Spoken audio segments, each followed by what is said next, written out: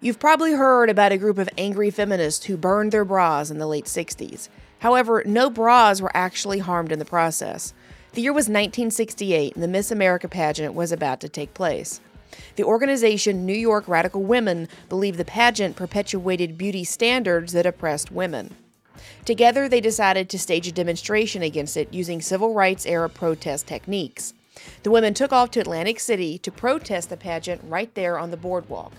Massive crowds of women turned out, and those passing by were captivated by the demonstration.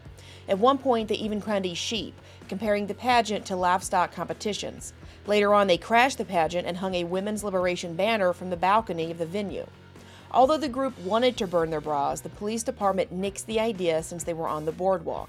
Instead, protesters decided to throw what they called, quote, instruments of female torture into trash cans. Items like mops, girdles, pots and pans, Playboy magazines, and of course, bras. A local reporter commented that, quote, men burn draft cards, and what's next? Will women burn bras? And just like that, the term bra burner was coined, and then the rest was history.